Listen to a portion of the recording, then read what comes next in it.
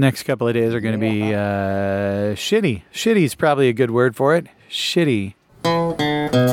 Welcome to Geeks Without God with Tim Wick, Nick Glover, and Molly Glover. We're geeks without God. We're geeks without God. We don't recognize moral authority. We don't accept divine superiority. We're geeks without God. This week on Geeks Without God, Gregory Parks joins us to discuss Season 1 of Andor, the newest Star Wars series on Disney+.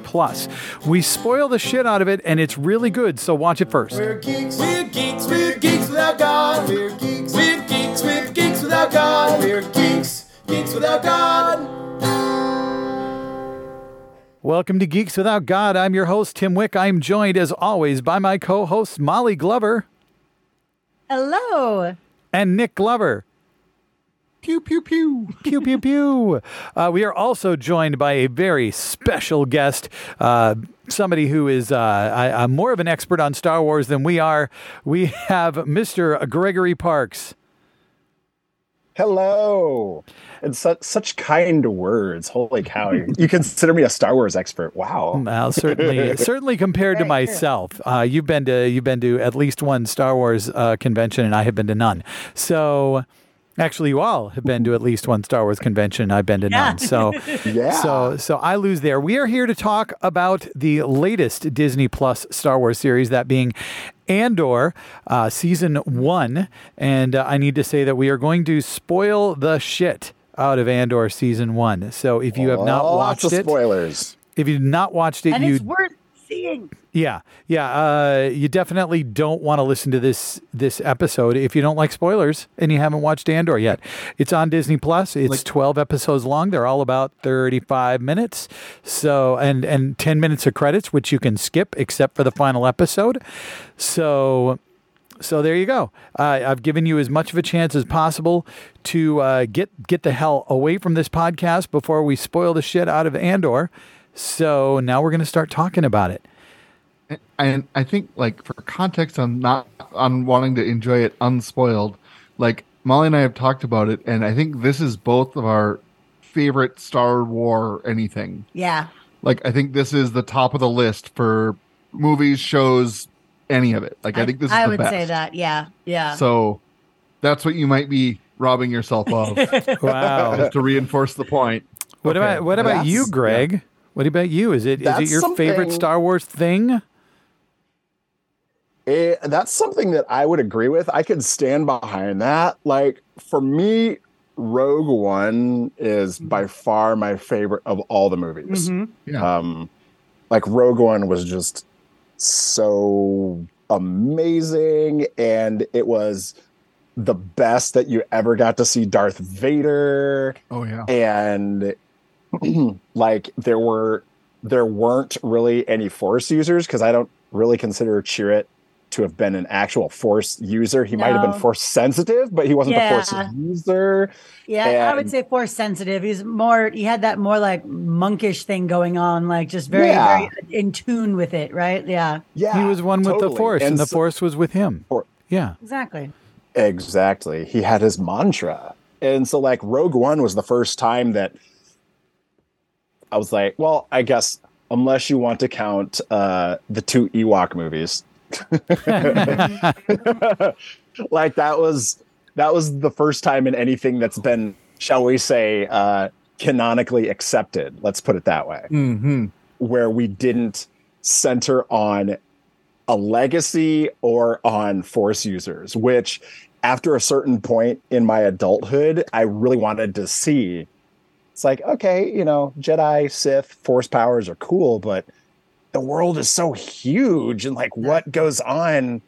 And then especially after The Last Jedi with the little kid with the broom. Oh, yeah. And I was just like, okay, I want to get out of legacy. I want to see, that was my big thing. It's like, no more legacy. I don't want to see any more legacy because there's so many more. And then really wanted to see what goes on with people who aren't Force users in this universe. So Rogue One was the first taste of that, and Andor leaned into it. I I mean, you could also say that about Solo. Solo was the second one that I love Solo. did that. It was great. And I like Solo too, but like Andor was, man, Andor is so serious. Like there was, like even B2 emo aside, I would say that there's no actual intended comic relief in Andor. Yeah. And that's the first time we've gotten that in Star Wars. Not a lot of jokes. No, it's a pretty gritty, dark world, as one might imagine, when you're kind of working on the ground with the boots down and the Empire getting what it wants from your society, and not really giving a shit about your society. And historically, this is like we get to see the point where the Empire was really cracking, like was really putting on the clamps and really trying the best to assert their power and dominance. And by not focusing on the Jedi and all the space wizard stuff, which I mean we all love, right? But I think this is one of the first times we really see a great example of how bad the Empire was for just regular people, like not for politicians, not for the resistance, not for, these various factions that we've seen a lot of in the other Star Wars media. In this one, we see them like literal fascism happening in action.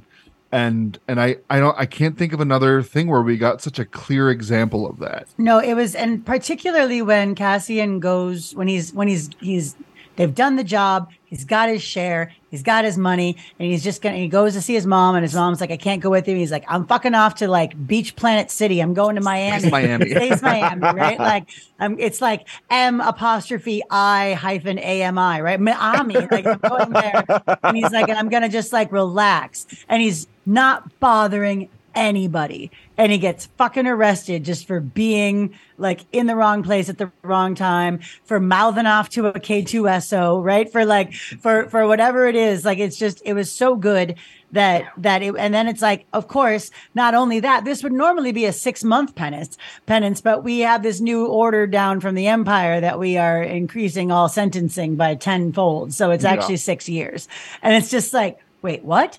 Like this tiny little infraction. And that, I think, is one of those things that just shows such injustice. I saw people online talking about that scene in particular, being like, man, that's some bullshit. I don't understand how that happened. It's like, so here's the thing about the cops that maybe you don't know is they can do that. But like with things like mandatory minimum sentencing, like it's like kind of the same thing. Like they're clear. A cop can arrest you for no reason at all at any time. Yep. Yeah, now in America. Tony Gilroy was not fucking around with this. Like he made it very clear what parallels he was drawing to American society, to global society. It was great. Yeah, that's one of the things. Number one that I liked about Andor is, to some degree, and I'm just presuming, and I think with 100% accuracy, that we've all seen people talking online who honestly were not aware of the political statements, the socio-political statements that George Lucas even put in the first one, right? Like, let alone, and they're like, Star Wars isn't political. It's just like, the same people is like, when did Star Trek get so woke political? Like literally 1967, or whatever, whenever it debuted. Literally the first episode is when Star Trek got woke. What's amazing is that I didn't see any negative chatter online about this show. No. All I saw was people saying this show's fucking incredible. I can't believe they're getting away with it. I can't believe they're making it. My God, this is so good. Yeah. Or I saw people saying, I haven't been watching it, but everyone says it's great. But I didn't see any of the, there wasn't any talk about this being woke trash or calling for Kathleen Kennedy to quit or anything, which is that is saying something too, considering like this dealt with in issues of indigenous people, transracial adoptees, all sorts of shit was brought up, and Marxism, authoritarianism, community networks and community support structure in the absence of systemic support. And Andor was just like, we're just like all statements. We're not going to pretend. There's not going to be any plausible deniability. And they, took that. And I think the degree to which they were just like, we're not going to back down from it. Like, stuff's going to be totally plain. Explicitly anti-fascist. Mm-hmm. Yeah. Well, that adds to the tension and the stakes and the whole espionage. Mm-hmm. I think it's kind of telling that, almost the first thing that happens in this series, the first thing that happens in episode 1 is Andor kills a couple of guys. Cops. He doesn't kill a couple guys. He kills a couple. He kills a couple of. Actually, they're rent-a-cops more than actual cops. It seems, but corporate cops. But the first one's kind of an accident, and the second one is like, well, in for a penny. And he just pulls the trigger, and there's actually several moments in this show where Andor is like, well, I have one choice right now, and that's to kill a fucker, and he just does it. And he's certainly an anti-hero. He's got his problems, but his choices, the way we watch him kind of walking from self-preservation and self-serving behavior to recognizing that there's to where he hates the Empire. Sure. we all hate the Empire, but understanding that he's got to do something about it. But I think what's established right from the get-go is that he is capable of doing something about it. He's more than capable of doing something about it. Being able to act has never been his issue. It's almost that he's a loaded gun that needs to get pointed at something. Well, that's Luthien's kind of whole deal, right? Is like, this kid's useful. I'm going to aim him at the Empire. That's kind of like his whole recruitment of him is, I'm going to put this kid to use. I will say too, like, I think what you're saying about him, he starts out self-preserving. You could even say self-serving, but we see him with the Kenari, and those scenes with the Kenari were so cool because, like, I had to look it up. I was like, do we have the wrong setting that we're not getting any subtitles? But that they chose to not subtitle the Kenari was huge, because it was like, you don't get it. You're not part of, you're just going to get, and so ripped from a place where his entire people were killed. Were massacred, and he was taken away as a way of saving him. But also, boy, doesn't that feel a little white saviory, right? Like, we're going to save this boy. And so he's always kind of had that sense of like, you have to do what you have to do to be alive, to survive. But then I feel like he sees so much of himself in Skeen, the guy in the crew that at the end of the crew arc, the guy who's like, what if it's just you and me and we split the money? The guy he kills because he's like, nah.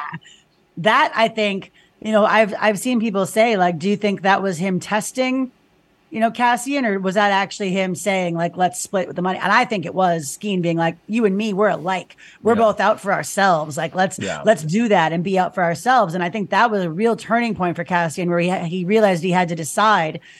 And I think honestly, if he hadn't met the Marxist kid whose name I can't think of off the top, Nemik, if he hadn't met Nemik and heard some of his manifesto about how we have to stand up, we all have to be there to fight, maybe he would have gone with Skeen. Maybe he would have been like, fuck this and split the money, and it was there was just so many amazing emotional turning point moments for this character throughout this series. And I can't wait for series 2.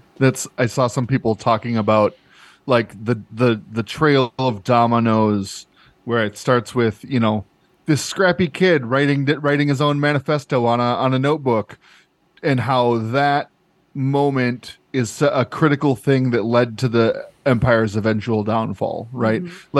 Like would Andor have been radicalized if not for Nemik's words and sacrifice, right? Yeah. Maybe not. And then if there wasn't Andor, Rogue One wouldn't have succeeded. They wouldn't have had the Death Star plans. They wouldn't have, like, it all comes back to like this scrappy kid with his, Marxist ideals, right? Yeah. Well, not only that, but I think, after Nemec, then when the other dude was just like, let's just run, and Cassian was like, no, like that whole confluence of events, gelled the beginning of his change. Whereas like at the beginning, was that no, it wasn't Ferrix where he shot the security guys. Yeah, it was. Yeah, it was Ferrix. It was his hometown when he shot them. So like, and again, like when he shot, the guys on Ferrix, that was self-preservation. But then like in Rogue One, when the first time we see him, he shoots the rebel informant or the other dude, and it's the regret was there, but then he was doing it like for the benefit of the whole movement, and so that the movement could survive. And that like tied in with Luthien's speech with the Imperial informant, with the guy on the inside, because Luthien went on that whole list of all the things. He's like, what have I given up? He's like, I've given up blah blah blah. He's like, I've done things that I never would have done in all this, so other people, and I'm doing it so other people don't have to. He's like, and that's my burden. And he's like, so I think Cassian, that moment in Rogue One tied back to all of that. And it sure. Yeah. That whole speech with, I think it maybe Luthen, I can't remember, Luthen, the Skarsgård. In that speech, that speech has one of the things that people are using as evidence to support a theory that Luthen is an ex-Jedi. He talks about, when he's talking about the sacrifices he has made, he's talking about how he has given up everything, and he's talking about how what he's given up is his sense of right and his sense of balance. And he says it's all part of an equation he wrote 15 years ago, which lines up with the Order 66 from Andor pretty well. There's the fact that he's carrying around this Kyber crystal worth 30,000 credits or whatever, but he says it has more value to me than those credits. He's certainly attached to this Kyber crystal in some way. And he's got this cane that he's carrying around, and the way he's carrying it and the way he's holding it at his side is very lightsaber-ish. And then if you look in his shop, he's got all these Jedi curios. He has holocrons in his back room, and those are absolutely black market illegal. I mean, at least gray market, right? Yeah. And the fact that him being an antiquities dealer might be a way for him to get away with having, Jedi stuff. Yeah. In a way that doesn't directly incriminate him. There's some pretty persuasive theories. I'm not sure if I buy them, but just like going back and rewatching a little bit with that in mind, it's like, oh fuck, this guy is like someone that had a hard fall after Order 66, and whether that's because he was a Jedi or something else, who knows? I think we'll learn more in season 2 about a lot of things, and certainly I think about Luthen's history and whether it has anything to do with the Jedi or not. I think what's fascinating is, obviously the focus is on Cassian, but there's a lot more going on, right?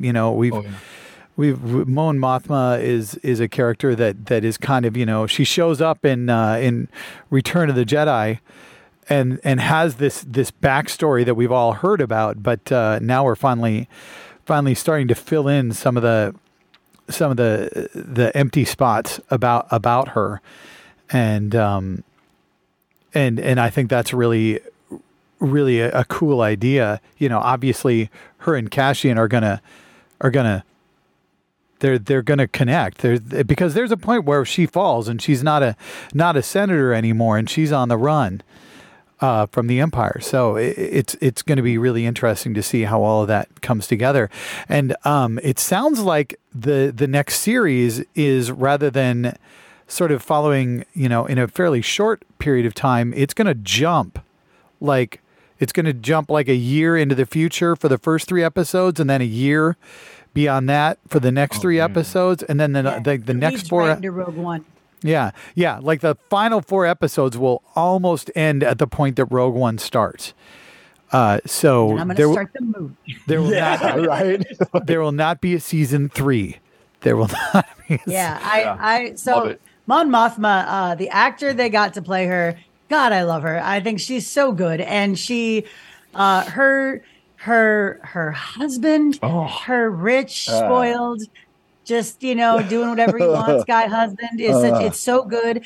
And like the way that you see like I mean, she's these people she's around, I don't know, it feels very much like peak white liberal, right? You're at a cocktail party with a bunch of other rich white liberals, and all of a sudden someone's like, well, I heard that crime is up. It's like, crime? That sounds scary. Like there was literally a scene where they're all at her cocktail party, and one of them was like, well, the Empire wouldn't be cracking down if it wasn't important. There's been so much crime. And it's just like, oh my God, like this is literally like all of the people who donate to Jacob Fry. Like this is their party where they're like, no, we need a strong mayor to help. He's going to fund the police double. Like that's, for people that don't, that's Minneapolis's current disappointing mayor. Sorry. Thank you. Yeah. Our strong boy mayor. Current in a long line of disappointing mayors.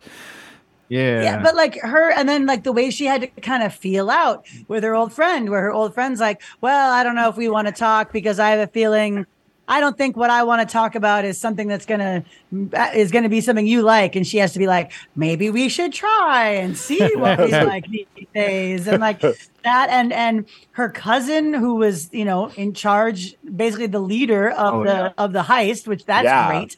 And then on top of that, you've got her daughter wanting to be a trad wife and like trying to like, she wants to get like betrothed at 14. She wants to do the whole like traditional path.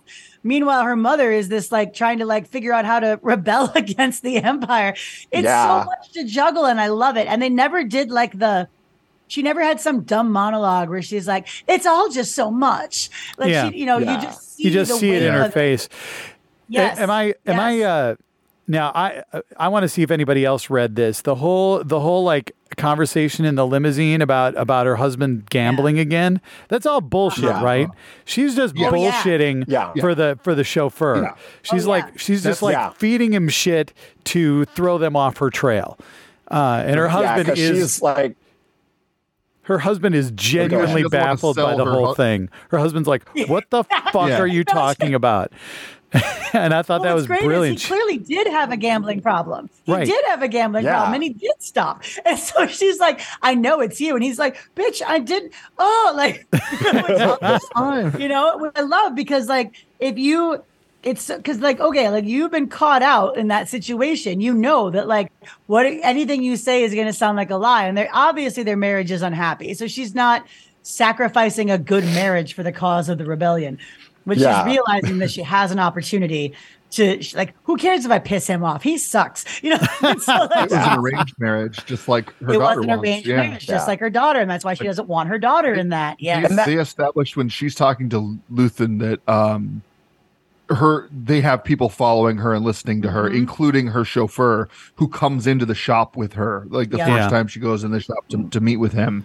So she's absolutely throwing him under the bus or setting him up to take the fall for her money laundering, because she doesn't want to marry off her daughter. Well, the ISB won't care. Right. They won't care about his gambling debts. They'll just be like, oh, rich people and their fucking bullshit, or they'll arrest him or whatever. Yep. Yeah, right. Because they're just I liked that because number one, it finally followed through on the suspicion that she and Luthen talked about or hinted at. Mm-hmm. And I was like, that was great. It's like that was another thing that showed her savvy and her agility, and like also. But she just set up a lot of plausible deniability for that. Like you said, so that the ISB would be like, oh, she's, this money is for her. It's just disappearing because of her husband's gambling. Yeah, it's like, yeah, oh no. And then that also, no, when that scene came up, I actually thought that she actually did catch him in slipping a little bit, and that also motivated her turn to the gangster. And like was the last piece that pushed her into doing the thing with, it's like, yes, I'll introduce my daughter to your son. And that's another thing with the relationship between her and her daughter, is that she wants so much different for her daughter than she had. Mm-hmm. And like, it's almost like her daughter doesn't see the relationship between how strained the relationship between her parents are. She loves her. Like her dad's the good one. Yeah. And so that's even worse for what she wants, because she's going to do that. Her doing that is also has the extra kicker of pissing her mom off. I feel like she sees. Oh, you're going to tell me. Sorry, I feel like she sees her parents' relationship and she's like, the reason that they're not doing well is because my mom isn't being a good wife. Like my mom is the one who's she's too busy for the family. Yep. Yeah, I would say that reads pretty clearly. That's what her daughter thinks, and she just doesn't have time for her mom. And her dad basically like does whatever she wants. Mm-hmm. I wonder if they're setting up this, her being, like Molly said, the space trad wife. I wonder if they're setting this up to if she doesn't end up in this arranged marriage with the gangster's kid. I wonder if she's going to end up being like a conservative, traditionalist, and she is what eventually is what gets Mon Mothma found out, right? Or like if she snitches on her mom because she finds out her mom's a rebel, or if she finds out and all of a sudden that wins her over and now she's a part of the relationship again. I don't know. Yeah, or she takes over her mom's Senate seat and is entirely different. I mean, I could see that. And I kept wondering if any of the like Imperial characters we saw were ever going to kind of turn out to slowly get pulled over to the rebel side, and I keep wondering if that's going to happen, if at least one of these. I'm hoping to see that. Cyril. Yeah, not Cyril. Definitely not Cyril. Well, like I love him. I do like that character too. Also, but like I've wondered that too, because my current thing, and I haven't read any of the books. Apparently, there's some of this covered in the book, but going from like Clone Wars and Rebels, like how the hell Wolf Yularen ultimately decided to stick with the Empire, like from the Republic to the Empire. And he's apparently actually in the meeting room in A New Hope, where Vader chokes the dude, where we first see Vader choke a guy. Vader chokes a bitch. And so I only learned through watching all the Easter eggs from Andor, Easter egg videos, that it's like, oh, this is the dude from Rebels. This is the dude from Clone Wars. And now he's full on with the Empire. And not only that, but he's in ISB whites. It's like, dude, yeah. But I would like to see, hopefully we'll see some defectors like in the next season. Yeah, I've lost her name, but ISB lady, I keep wondering, I kept wondering, Deirdre, if Deirdre was going to be one of those who slowly, even though she seems totally Empire, was one of those characters that was going to get kind of swung somehow. I don't know that's going to happen. I feel like, and one of the things I like about her is we don't often get women who are full on for the Empire, who are like true believers, who are not like, like Asajj Ventress. It's like, oh, she's dark side. No, not like that. I mean, like fucking, she believes in order and the law and the Emperor. And she is like full on about it. And she and Cyril Karn both had this like intensity around the eyes that is just so hungry and angry, and like it just, you can just tell that each of them has this deep fucking hole inside that they have decided to fill with the Empire because they need righteousness. They need to feel like they are on the side of good. And the way, my God, the way that the Kyle Soller, who plays Cyril Karn, the way his voice gets tremulous when he's talking about, but they, Cassian Andor killed 2 of our own. And he's getting like just this, like he's killed 2 people and he's gonna pay. Like it just, and it's so.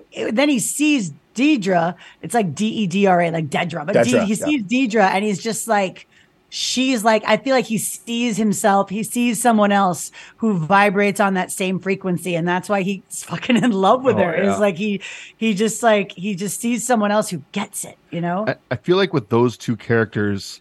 But they're both great characters. I feel like, especially with Cyril, they've given us someone that we can really like. We can empathize with his plight and with his like job and his mom, who is like the most terrible person in Star Wars. Oh man, and his space cereal that he eats and all that stuff. Like I feel like they've given us someone that we can really empathize with, but then also it's like, look, there will be people you empathize with who you have a lot in common with, who are also complete and total tools of the Empire, who will do everything they can to keep the boot on your throat. And that's certainly like, Cyril. Yeah. The Empire is full of regular ass fucking people who also have the same problems as you that you will sympathize with. And yet, and I that's another thing that I don't think we've gotten a lot of in Star Wars is like otherwise basically goodish people who just choose fascism. Yeah. Well, like it's real because that's what happens. Yeah. Yeah. Well, we got a little bit of that with Bill Burr's character in The Mandalorian. Oh yeah. And except he was on the other side of it, and he was just like, he was a former Imperial, and he's just like, oh, that was all bullshit, man. Right. He's like, we were out there and we were believing it, like we were eating it all up, and what we were pretty much doing was like making shit hard for everyday people who wanted to survive, and we wanted to survive too, and we wanted a better life, and we thought we were giving it to them. And we were going to give it to them no matter what, and we were wrong. And yeah. Speaking of eating it all up and giving it to them, I was very excited that there were space lesbians,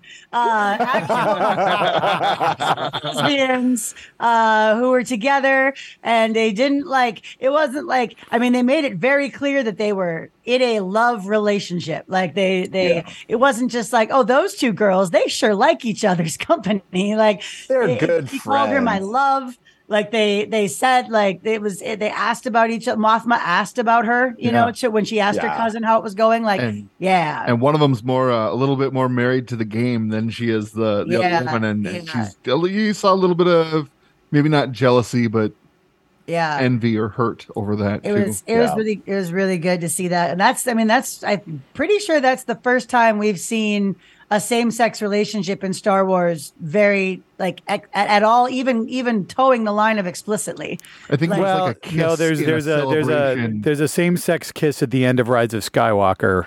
That I will say though, like I've kissed girls that I wasn't in a relationship. Yeah, but that's not what that shot was about. But even so, it's that's true. That's true. And it was, the only minor criticism I'm going to throw at him is it's great that they've shown that 2 women can have a relationship in the Star Wars universe. It would be good if they could show that 2 men could also have a relationship in the Star Wars universe. But I guess they're dipping their frontier. They're dipping their toe in the pool. So I guess we gotta give them some credit for that. And absolutely, I do. I thought it was good that they had a same-sex relationship, and they didn't make it weird. They didn't make it seem like it was unusual or strange. Neither of them died. Yeah. You know who we haven't talked about at all that I thought was fucking amazing, even though he's only in 3 episodes? Andy Serkis. Oh, was he in this show? I didn't notice. Yeah. It was weird because he wasn't CGI. Yeah, everyone's talking about Luthen's big moment of oration, and people are talking about Nemec's manifesto, the big quote in there about how the times will be tough, and meanwhile Andy Serkis gives one of the best fucking monologues in the whole show when he finally gets his hands on that mic at the end. It's just so good. Yeah. One way out. One way out. Just that.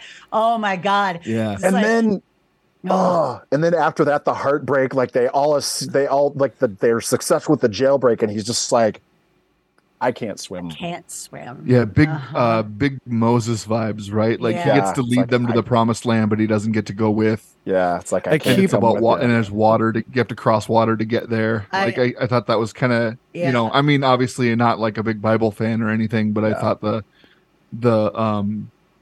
allegory was neat. I It was keep such a wondering good- if we're going to see him again, and I don't know. I mean, because they don't show him die, right? I keep wondering if they're going to Yeah, get back well- to that prison, and he's still going to be there or something, Maybe he made a raft out of guards. out of the bodies of the dead guards, and Swam to shore on some Death Star widgets. That prison was fucking amazing, and it was. I saw someone say it was a love letter to THX 1138, and I can't disagree. I mean, but it was like the concepting of the prison was so good that they're all barefoot and the floors are electrocuted, and that's all you have to do to keep like tens of thousands of grown ass. It looked like only men. Quiet, docile, and doing whatever the fuck you say. It's a true panopticon. And the concept of you get all the food you want. You get all the nutrient paste you want, except it doesn't have flavor unless you win. And you even get to eat. You don't get punished without food. They don't take away food as a way of punishing you. Which I always thought that was so stupid in prisons where they have a work prison, because it's like, well, how am I supposed to work if you don't feed me? So the fact that it's like, you get shocked. If you're the bottom team, you get shocked. Everybody eats. Top team gets flavor. It was just this one little like throwaway line that I didn't even have to go back to, but just hearing like top team gets flavor, it was like, oh my God, that would break you so fast. Like just having all your needs met, but with zero pleasure will break you down so quickly. And it was just beautiful. And when the whole, like, as he was asking over and over, how many guards? How many guards? How many guards? And everyone just kept saying, don't fucking talk. Shut up. Shut up. And finally, when the old guy dies and the medic says, like, like, we're just going to let him die. It doesn't matter. And he turns to Kino and he's like, how many guards? And Kino says, 8. Yeah. It was just like, I don't even think he asks him. I think he just unprompted says how many guards there are at that point. It's still. Yeah, it's But it just was such still- a like. It was such a good. It was, I think it was like the end of the episode. Yeah. It was just like, oh, fucking A, yeah. Now I we're also in. love that Cassian figures out very quickly nobody's fucking listening to the prisoners. They're all like, "Oh, we can't talk shit here in the cell block." It's like, sure we can. Nobody gives a fuck. They aren't listening to us because they know that we can't leave our cell. Because if we the do, we episode will I'm die. actually referring to is called "Nobody's Listening." Like that's the title of it. Yeah. And Yeah. yeah. They are, and it's something that Cassian says early when he's talking to Stellan Skarsgård, and it's like the Empire is so confident that they're better that you can just walk in and steal shit and they won't even notice.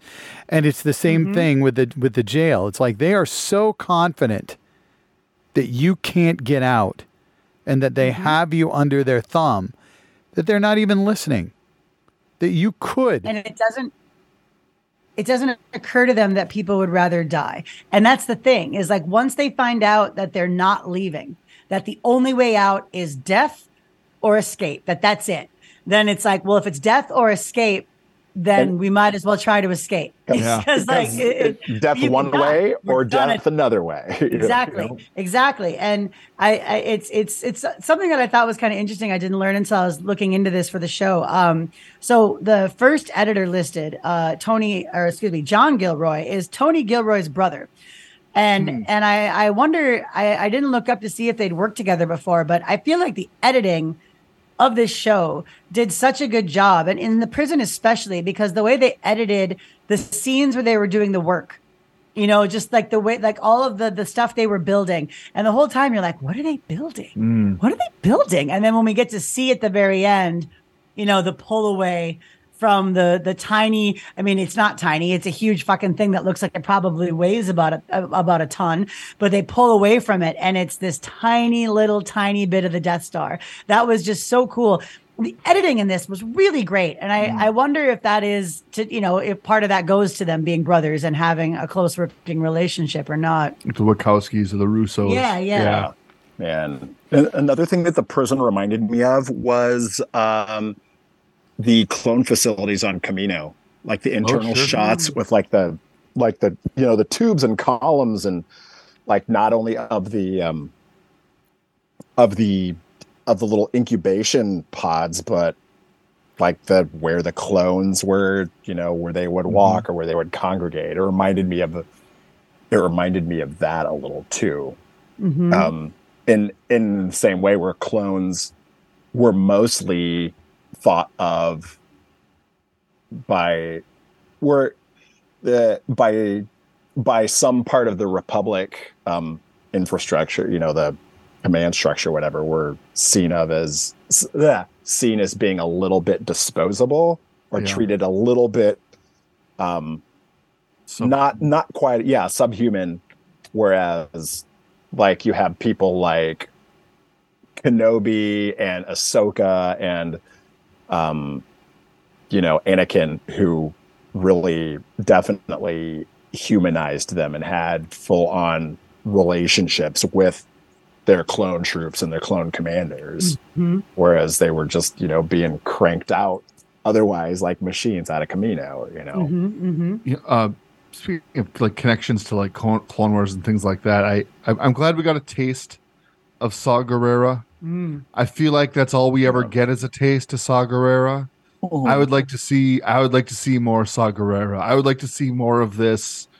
You know, the rebel group that all the other rebel groups are like, nah, they are too extreme. Like that's, I mean, his group are like basically straight up terrorists, right? That's how they're viewed by many. And I know that maybe showing them as heroes is risky and they have to be really careful about how much they reveal with him, just as, you know, responsible storytellers, I guess. But all the same, like I would love to see more Saw Gerrera, please. Well, and what's interesting is this in the scene where we saw him, Luthen is saying, you know, they're talking about the guy, the pilot they're sending into the other dude. His name I can't remember. Yeah, and they're talking about him, and it's like, well, they're gonna kill him, and he's like, yep. He's like, you know, he's going in to get slaughtered, and Luthen's like, yes. Is that a problem?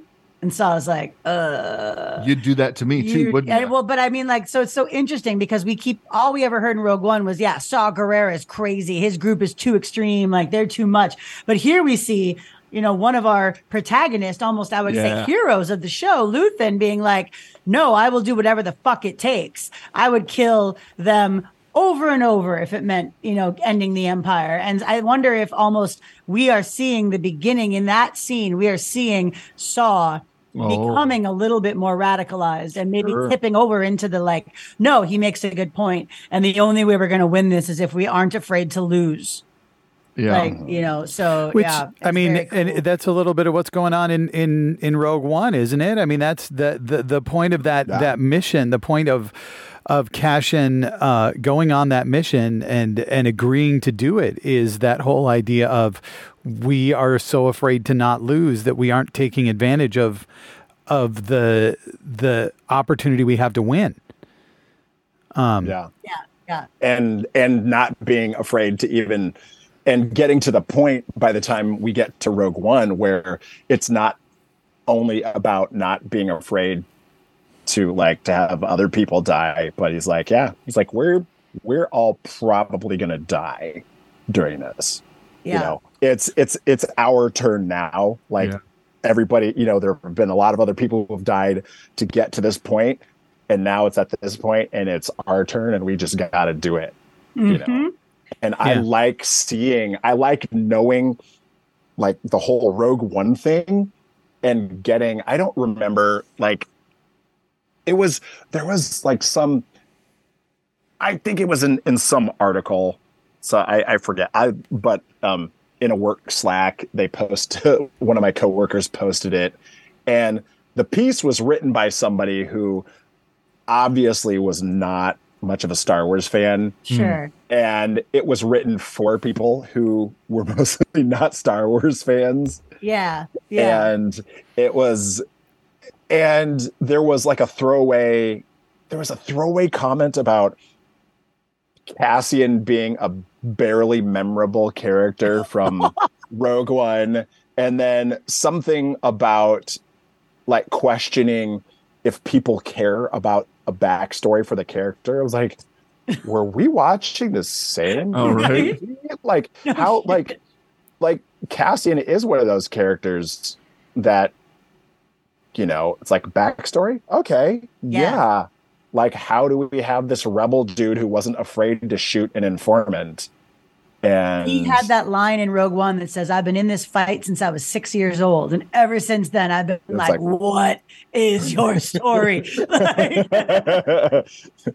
What happened between 6 and 36 or whatever, you know. I can't let this show end without us talking about Edie Carn, Cyril's mother, played incredibly by Catherine Hunter. My God, his overbearing mom with her bowls of cereal and the blue milk and just being like, I cook for you every day, she says as she pours cereal. Why don't you talk to your uncle? Why don't you do this? Your uniform looks shoddy. You're never going to be important. What are you doing? What are you doing at work? Like, just she seems so, and she's so, and it's just like you just see that it's like, okay, first of all, I understand why this guy takes to fascism like a duck to water, because he's been raised fascist. His mom has been the overbearing presence in his life. Like, he understands, you know. And then secondly, you see why work is so important to him, because it is an escape. It's not just an escape from being around her, but it's also an escape from her like ire and her fucking nagging. And if he can just be important, then he can tell her to shut up. But until he's important, he can't tell her to shut up. And it was so good. And I loved the cereal, because of course they've got cereal. If you've got grains in a society, someone's making breakfast cereal, right? Like, of course. It was great. I thought she did such a good job. And then one last thing I need to mention is that the actor who plays the guy that does the hammer and the handle that sounds the time in the town, the actor's last name is Bell. Okay, that's awesome. that was a cool character. Number one, I love that cool character, and it was like the importance in what might be considered a menial job. But like, he treated it so ritualistically, and it's because like literally he is letting the entire town, you know what time it is. This town, which is an industrial era town, it's like, oh my God, and the whole brick thing, my God, so good. Yeah, I know I've said I want to be cremated, but change of plans. When I die, turn me into a brick and use it to hit a fascist. I was going to say, throw it into a police station. Yeah, exactly. Let's use that brick. Let's use that brick for something useful. Time grappler. Yeah, the time grappler. The time grappler. That's cool. Yeah. But I loved Marva as well. Yes. And Aunt Petunia. I love Fiona Shaw. Fiona Shaw is incredible in everything she's in. If you haven't seen what's the spy shit she's in? Killing Eve. Killing Eve. Okay. Fiona Shaw is in Killing Eve, and she's like the head of MI5, and she's incredible. Like she's so good. Yeah. She's like Luthen is in this. She is like cutthroat, and she's going to be one to pay the costs in other people's lives to get shit done. She's great. She's phenomenal in Killing Eve. And she was another great character. Like, speaking of parallels and statements in politics, like she in the organization. I'm blanking on the daughters of Ferrix. Daughters of Ferrix. Yeah. Like it was like. That organization and that character of Marva was another statement of parallels of like how important women and how instrumental women have been in revolutionary movements. Like, looking like historically, globally, you know, and Marva and the Daughters of Ferrix were that stand-in, and she was a rock. She was a rock in Cassian's life. She was a rock like in the life with Cassian's dad. His dad. Ferrix, in Ferrix, period. You know, and it was also really cool that Cassian was shown the importance of care in different ways by both of his parents. Like, and it stepped outside what, especially in the USA, is seen as traditional gender roles of parents. You know, his dad and his mother, you know, Marva and his dad were both caring, and they both taught him important lessons. And I feel like his dad taught him lessons more directly, and Marva taught mostly by example and by words. Sometimes, you know, she'd like throw little nuggets in his ear. But yeah, like, and the importance of, so yeah, like things like that, like the importance of women to a revolution.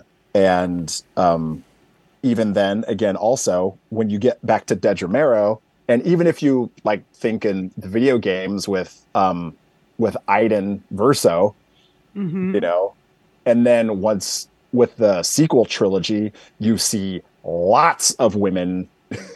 You see lots of women in the First Order and in Kenobi, and you know the other things we see. That there are women who are inquisitors, and then it shows also like parallels when you get to talking about people who voted for Donald Trump or Herschel Walker, and people like try to blame it. It's like, oh, you know, Stacey Abrams didn't win because of this, or it was so close because of this. It's like, let's look at how many white women are complicit in that, you know, and it's really, So part of me is like, I wonder if Star Wars is going to do anything parallel with like how Reconstruction was dismantled and how other things still continue to be dismantled by people who are like, oh, well, we're not getting that. So these people who, you know, we totally don't see as less or deserving than we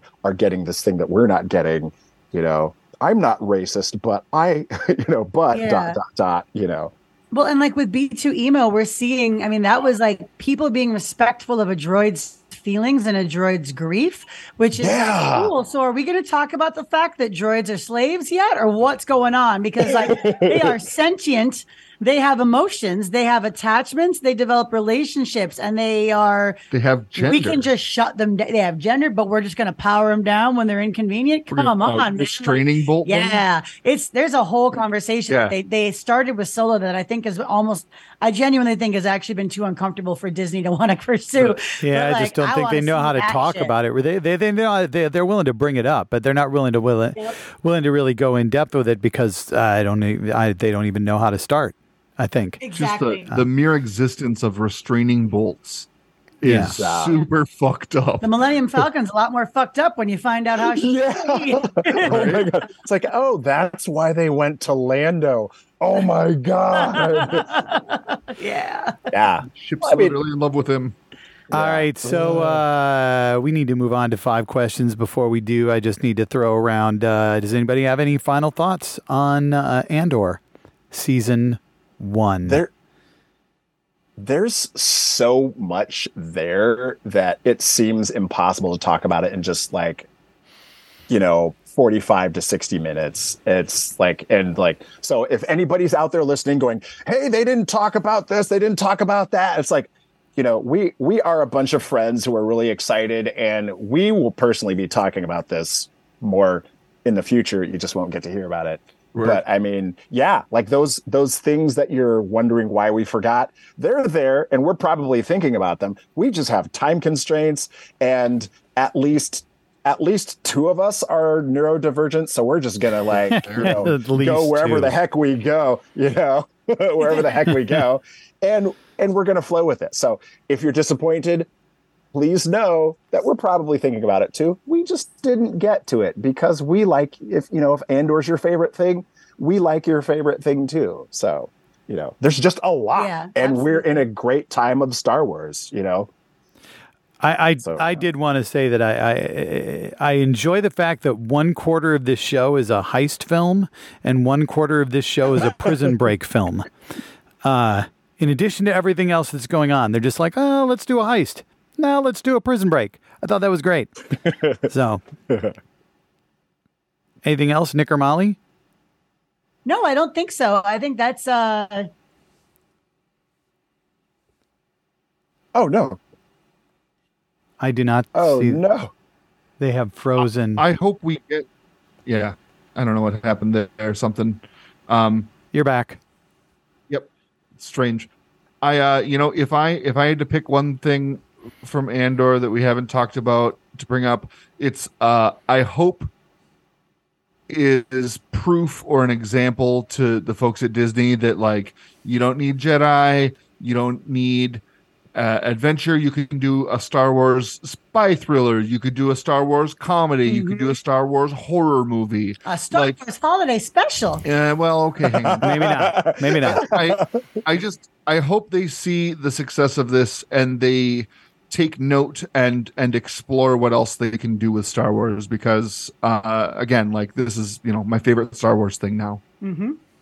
All right. Well, we're going to move on to 5 questions. Greg, you have not answered our new 5 questions, which is I'm excited. Very common, actually, amongst our listeners who have not answered our 5 questions.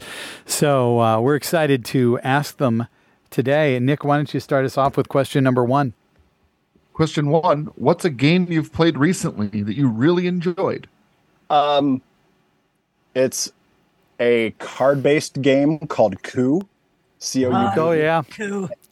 And I had not ever played it before. Some good friends of ours bought it for us as a gift, and we only just played it with a group of friends a couple months ago and loved it. And I'm going to go get the expansions. Oh, yeah. So, Mm-hmm. yeah.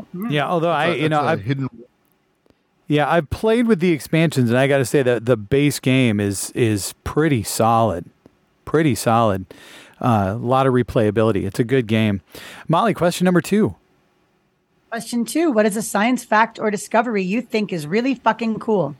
Well, I'm going to disqualify the successful fusion thing that we recently did, because of course, so that's really freaking cool. We'll see. We'll see. Yeah, it's potential to be cool. If jerks don't get a hold of it. Keep your mitts off, Elon Musk. No, don't keep your mitts off Elon Musk. Keep your mitts off of fusion, Elon Musk. There, commas are important. Yes, they are. Let's eat, Grandma. Don't. Okay. So a scientific fact or discovery I think is really cool. I just heard, like, before this recording, my fiance was playing a video about the big tank that broke in Germany. And the slow motion guys had just done a video about glass breaking, and the fractures in glass travel through glass over 4 times faster than a bullet flies. Oh, wow. So that has blown my mind That's very cool. in the last hour. Yeah. Awesome. That's awesome. Okay, question number 3. Where do you get your sense of right and wrong from? Because we assume it's not religion. I am I don't know if I've ever told this story. I am a recovered Catholic. Oh, sure. I was raised Catholic. But really, and the thing that drove my exit from the church was, number 1, being around lots of different people, and observing. Number 2, reading. But yeah, just like seeing how people treat each other, seeing how systems work, learning how systems work, and just like, and then questioning the difference between word and deed. And it's like, Megaforce. yeah, yes, Megaforce. My God, I haven't watched that movie in so long.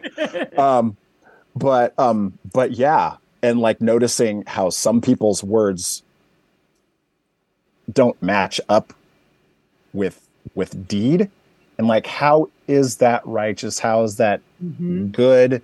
And why do you think you need a system of religion? Why do you think you need promises of reward or punishment to do well by other people? Like, all you need to do is see what community and support and help and compassion and empathy, and then acting on those can do to benefit individuals and communities and society as a whole, rather than,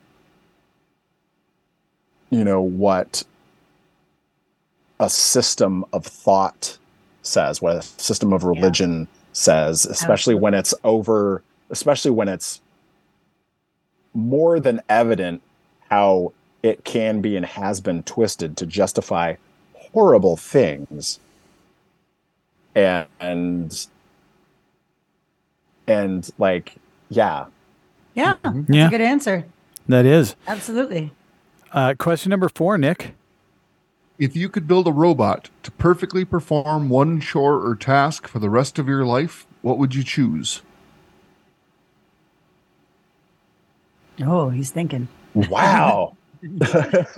I'm thinking, like, what has like Assume has, that it's going to do it flawlessly. Like, it basically, Assume it's gonna do it you're farming it out. What do you hate doing the most? the thing that is the biggest pain in the butt to me is cleaning the bathtub, actually. Oh, yeah. The bathtub specifically. Yeah, cleaning the bathtub. Yeah. Yeah. It's a good answer. Yeah. That Pretty robot's much going to do such a good job. It's Pretty going to much do such a great job. any Yeah. part of the bathroom, I would be happy to turn over to a robot. So that makes a lot of sense to me. Molly, Honestly, I don't mind cleaning the toilet as much as I mind cleaning the bathtub. Like, the toilet's just like really quick. You can get that done in 5 to 10 minutes. It's great. But yeah. Those little scrubbing bubbles robots. Sure. I was very Like an army of them. I was misled by that commercial as a child, and I remain salty about it. I will tell you, Greg, here's my secret for cleaning the bathtub. Mr. Yeah. Clean magic erasers.